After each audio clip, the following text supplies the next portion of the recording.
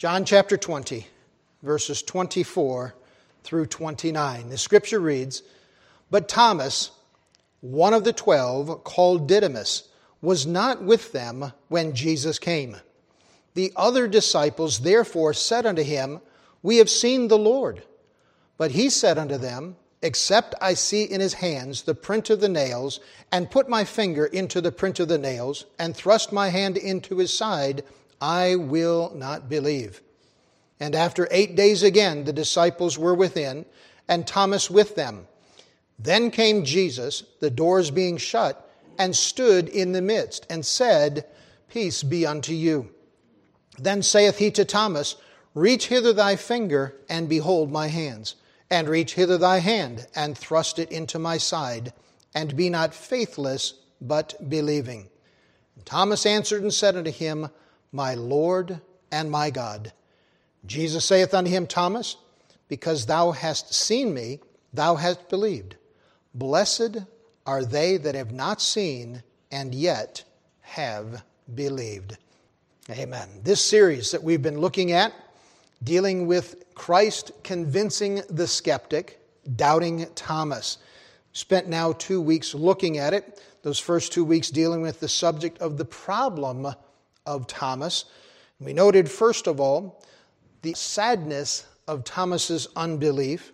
Then we saw also the stubbornness and the stipulation of his unbelief. Now, this morning, we'd like to go ahead and finish this series and see two things. First, Christ's persuading of Thomas in verses 26 and 27. And then we'll see also Thomas's profession of Christ. So notice with me, if you would, John chapter 20, verses 26 and 27. We see here Christ in his addressing Thomas concerning Thomas's doubt as to Christ's actual resurrection. Verse 26 says, And after 8 days again his disciples were within, and Thomas with them. Then came Jesus, the doors being shut, and stood in the midst, and said, Peace be unto you. Notice verse 27, Then saith he to Thomas, Reach hither thy finger, and behold my hands. And reach hither thy hand, and thrust it into my side, and be not faithless, but believing.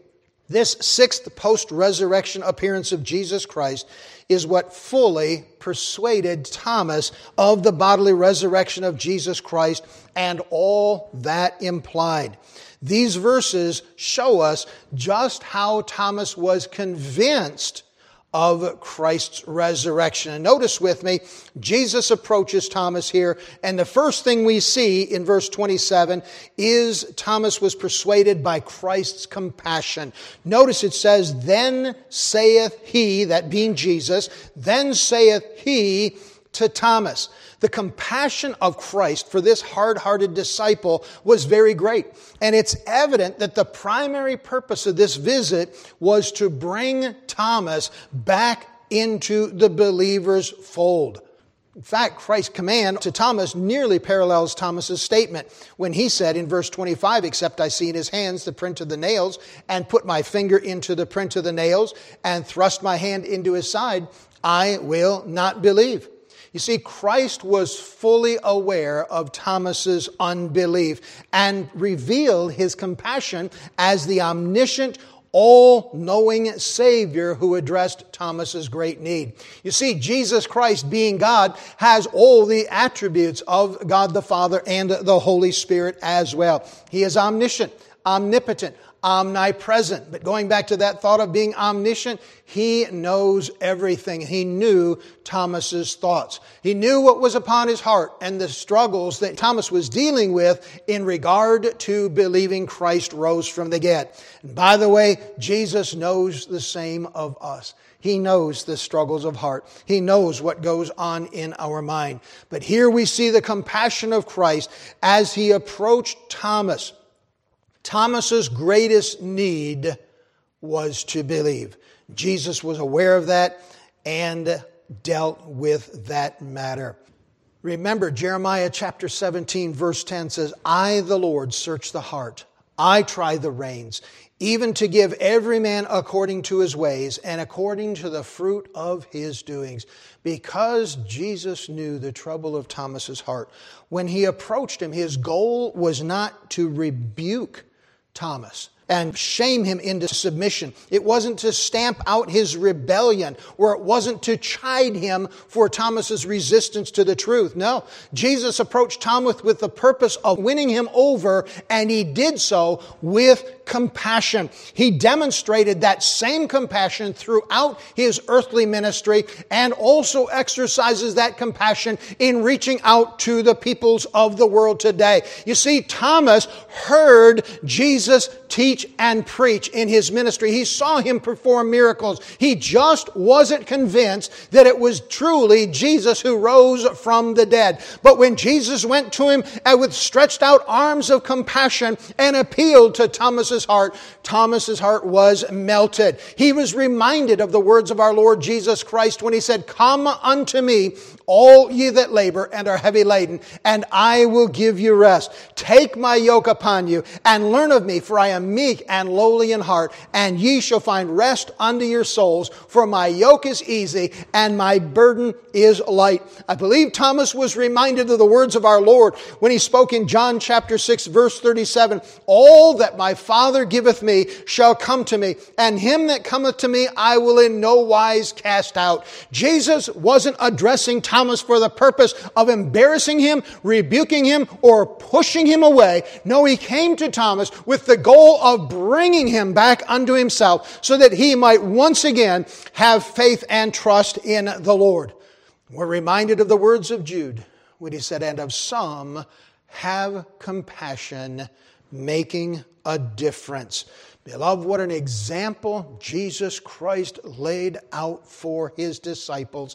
And I personally believe Thomas never got over the compassion that Jesus Christ demonstrated that day.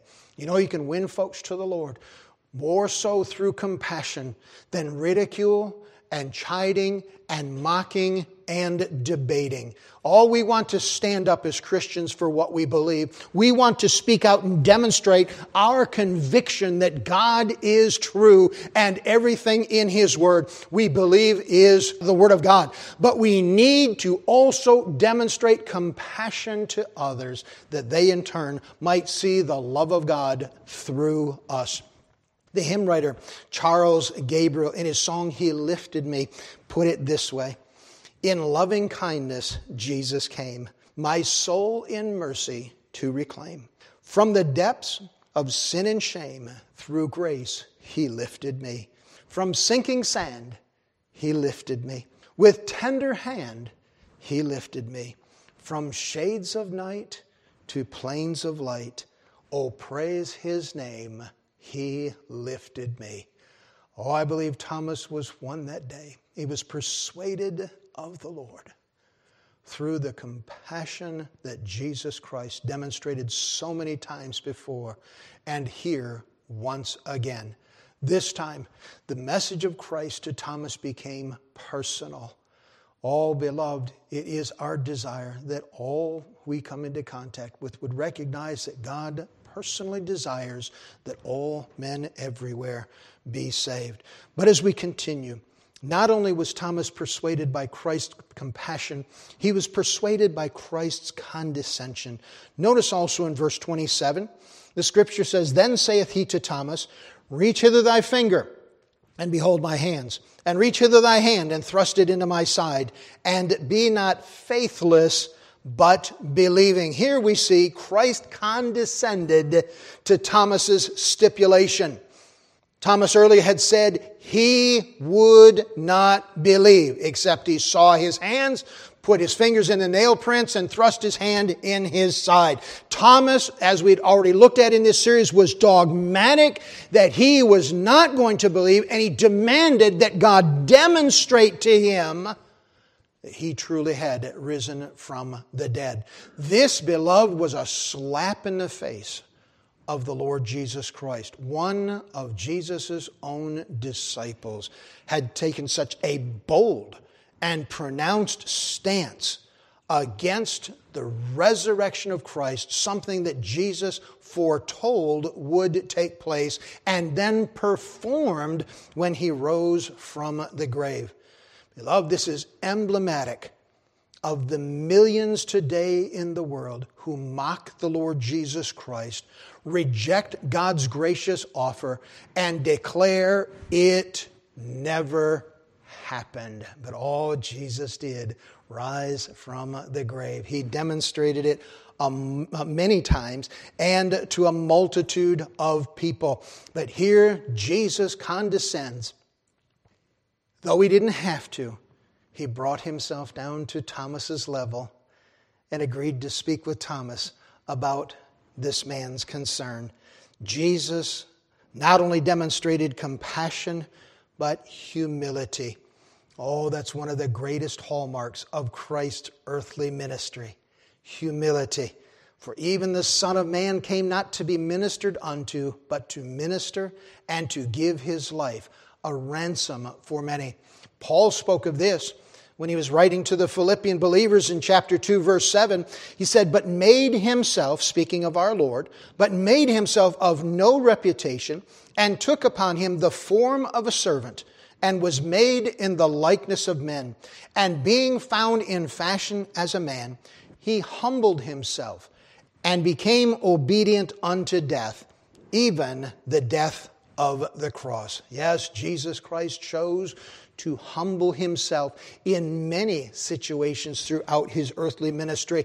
And beloved, when we see that he lived his life in such a way that he might lay down a pattern for us as his saints to follow, he certainly demonstrated the importance and the value of humility. What a great example for us to follow, and what a great trait for us to incorporate in our lives. To approach people with compassion and humility. You know, we as Christians, above any other religion, I realize this is not a popular statement, but above any other religion, we are right. One God. God the Father, God the Son, God the Holy Spirit, one God in three persons. We believe in the Holy Trinity. We believe Jesus Christ is the Son of God, died for the sins of all mankind. For he himself said, no man cometh unto the Father but by me. He said, I am the way, the truth, and the life. We demonstrate to others, or we try to tell others the truth of God's word, that they in turn might be saved. But if we do so in arrogance, with the attitude, I'm right and you're wrong, if we do so with defiance, well, I'll tell you what I think and I don't care what you think, or if we do so by mocking someone and making fun of their religious or non-religious beliefs, how many do you think we're going to win to the Lord? Not many at all. Folks won't listen to us. They won't consider us credible. They won't see us as a believable testimony. But you approach someone with compassion and humility, what a difference it'll make in the message that you're bearing. Christ demonstrated for us how we ought to approach others, and that's exactly what he did with Thomas. But notice it didn't end there, for we see also in verse 27, then saith he to Thomas, reach hither thy finger, and behold my hands. And reach hither thy hand, and thrust it into my side. And be not faithless, but believing. Not only do we see the compassion of Christ and the condescension of Christ, but we see the command. You see, he didn't leave off at simply demonstrating that he was the Son of God, but he put forth a command to Thomas. He said, Thomas, now the ball is in your court. I have shown you the truth. I have answered your questions. I have laid out the facts for you. It's up to you. What are you going to do now with what you know? This is where we as Christians need to get to the point point in our witness with others. It's one thing to tell others about Christ, but we need to challenge them. We need to ask them to move on their hearts and their consciences and receive Jesus Christ as their Savior. Here, Christ's command is given that Thomas might believe. Not just that he would know, not that he would simply acknowledge that Christ is risen from the dead, but he would believe it with all his heart. And beloved, this is the same command that God gives to all men everywhere. For Acts chapter 17 verse 30 says, God now commandeth all men everywhere to repent. Here we also learn something about how to grow in faith. Growth in faith is directly related to obeying God's divine commands. If we want to grow spiritually, or we want our faith to increase, we need to pay attention to the commands of God. If we would know more spiritually, if we would grow in the grace and knowledge of our Lord and Savior Jesus Christ, we have to know what God's Word tells us about growing and maturing and being more like Him. The commands of God in Scripture are there for a reason. They are ever important, for they demand that we turn from our ways and turn to the Lord. Repentance is our changing our minds about ourselves and agreeing with God. And that's what Christ is demanding here of Thomas. Saying, Thomas, you must believe what I'm demonstrating to you today. 1 John 2:3 says, and hereby we do know that we know Him if we keep His commandments. Every one of us here today who are saved, and I trust that's all of us, but every one of us here today who are saved, it is because we obeyed the command of God to repent and receive Jesus Christ as Savior. Yes, it is a gift freely given. Yes, it is an invitation openly offered to whosoever will, but it is one that must be embraced as we acknowledge that Jesus Christ is God and accept Him as our Lord and Savior.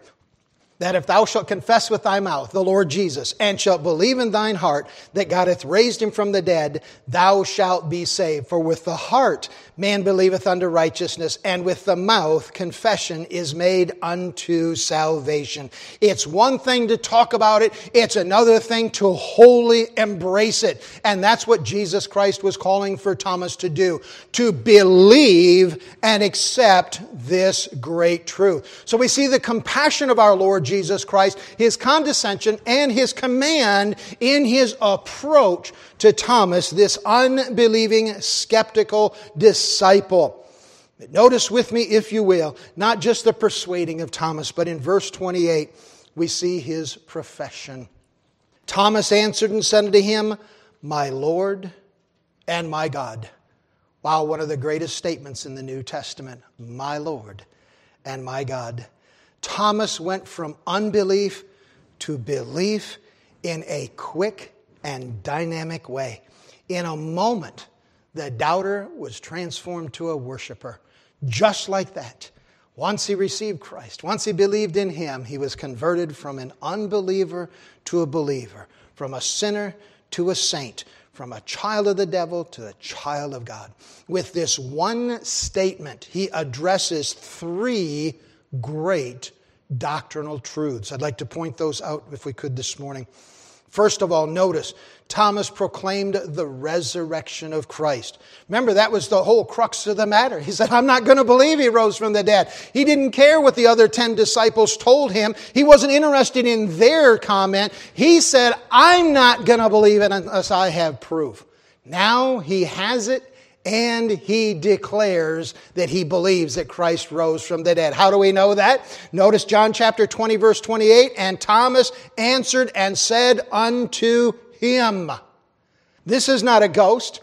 It's not an apparition. He's not hallucination, or it's not a figment of Thomas's imagination. No, he was addressing the God-man, Jesus Christ, raised from the dead. He was convinced that this was Jesus Christ standing before him in flesh. For Jesus offered His hand and His side and said, here's the proof. Go ahead and test it. And here Thomas is now convinced that this is the resurrected Christ and speaks to him personally about this matter. Luke 24:39, Jesus said, "Behold my hands and my feet, that it is I myself. Handle me and see, for a spirit hath not flesh and bones, as ye see me have." Thomas was convinced that this was the literal Jesus Christ standing before him. You know, there are many who attest that Jesus never really rose from the grave, or they would say he rose spiritually, but not physically. And there are those who claim that this would have been a spirit or an appearance of Christ, the risen Christ, but not actually in bodily form. Oh, yes, Jesus rose from the grave with the evidence, the marks of his crucifixion. Those wounds in his body that were made just 3 days earlier were evident, and Jesus held them forth as proof that he rose bodily from the grave. But not only did Thomas declare the resurrection of Christ, he also proclaimed the lordship of Christ. Notice also verse 28. Thomas answered and said unto him, "My Lord." The word Lord here, kurios. He recognized that the resurrected Christ who stood before him to be the supreme Lord and sovereign of the universe. This was not merely a man who stood before him, but it was the Lord. Thomas acknowledged that he stood in the presence of Jehovah. Philippians 2:10, that at the name of Jesus, every knee should bow, of things in heaven and things in earth and things under the earth, and that every tongue should confess that Jesus Christ is Lord, to the glory of God the Father. Whether people choose to accept it or not, the fact of the matter is Jesus Christ is the Lord of glory. And the Lord of glory left heaven above and came to this earth, born in human flesh. John chapter 1 tells us all about that. How he took on human form, tabernacled among us. And yet this Lord of heaven died for man, rose from the dead, and Thomas became convinced of it that day. For in Thomas's mind, now he's putting together the facts. He's putting together the things that he had seen during the Lord's ministry. He's putting together those things that he had learned as a young man concerning the Scriptures and the prophecies of the coming Messiah. And now he sees that Jesus Christ is Lord. All the peoples of the world would come to understand that. Yes, one day they will bow, everyone, whether they like it or not, whether they agree with it or not, they will one day bow and declare Jesus Christ is Lord. Oh, would to God they would do it this side of eternity rather than next, meaning that they would trust Christ as their Savior while they have the opportunity and declare Him to be the Lord of their heart and their life. But not only that, he declared the resurrection of the Christ, the lordship of Christ, but also the deity of Christ. For he said, "My Lord and my God." Thomas acknowledged the deity of Christ, recognizing that this was the God-man who stood before him, the all-powerful, preeminent one, the one who said, "Tear down this temple, and in 3 days he'd raise it up again." The one who declared he must 3 days be in the belly of the earth and would rise from the grave. The one who declared he to be equal to God. For he said, "I and my Father are one." Thomas put it all together finally and realized he stood before God. John chapter 1 verse 1. In the beginning was the Word, and the Word was with God, and the Word was God. Colossians chapter 2, verse 9. For in him dwelleth all the fullness of the Godhead bodily. Thomas came to realize he stood before Jesus, resurrected from the dead, recognizing that he was not only the Lord of all, but he was the Almighty God. Oh, how he must have been humbled. 1 Timothy 3:16 says, "And without controversy, great is the mystery of godliness. God was manifest in the flesh, justified in the Spirit, seen of angels, preached unto the Gentiles, believed on in the world, and received up into glory." That's Paul writing his instructions to young Timothy concerning his ministry. But Thomas had the opportunity to be in the middle of this revelation, if you will. And Thomas's use of the pronoun my emphasizes his personal belief in Christ. Thomas answered and said unto him, my Lord and my God. He wasn't echoing now what the disciples had told them. He wasn't following someone else's convictions and beliefs. No, he came to know Jesus Christ as his Savior personally. Beloved, we're reminded that no name is entered by proxy into the Lamb's Book of Life. No person is represented by a stand-in in the halls of glory. Everyone must personally trust in Jesus Christ as his or her Savior. Again, John chapter 10, verse 9, that if thou shalt confess with thy mouth the Lord Jesus, and shalt believe in thine heart that God hath raised him from the dead, thou shalt be saved. Verse 13, for whosoever shall call upon the name of the Lord. Yes, Thomas struggled with this problem of unbelief.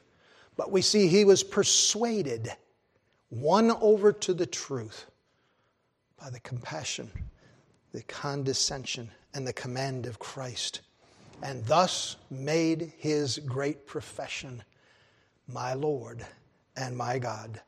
But verse 29 as we conclude, Jesus saith unto him, Thomas, because thou hast seen me, thou hast believed. Blessed are they that have not seen and yet have believed. That's us. What good news. We've not had the privilege of seeing the Lord with these physical eyes, but by faith we have trusted in him who died for our sins and provided a means by which we might gain entrance into heaven. Oh, what joy that will be when we see him face to face, as has been penned in song and lyric. What a day that will be. Jesus here approves of the faith of Thomas, but more highly commends the faith of those of us who trust by faith. Someone has said this statement gives Christ another of the great Beatitudes, like those found in the Sermon on the Mount, when they say, blessed are they that have not seen and yet have believed. Peter wrote in 1 Peter chapter 1, verse 8, whom having not seen ye love, in whom, though now ye see him not, yet believing, ye rejoice with joy unspeakable and full of glory. Yes, our faith needs to be built upon the spiritual, not the physical. Faith is to be founded upon the Word of God, not what we see and experience in this life. If you don't believe the Bible's God's Word, you're going to have a tough time believing that Jesus is the Christ. For the Gospel of John concludes with this statement, 20 verse 31, where he said, these are written, these, of course, the words of this Gospel, these are written that ye might believe that Jesus is the Christ, the Son of God, and that believing ye might have life through his name. Paul wrote in Romans chapter 10, verse 17, so then faith cometh by hearing, and hearing by the word of God. Aren't you glad today we have God's word before us, who reveals to us the truth concerning our great need and God's great gift. C. Fitzsimmons Allison wrote, we need not sin that grace may abound.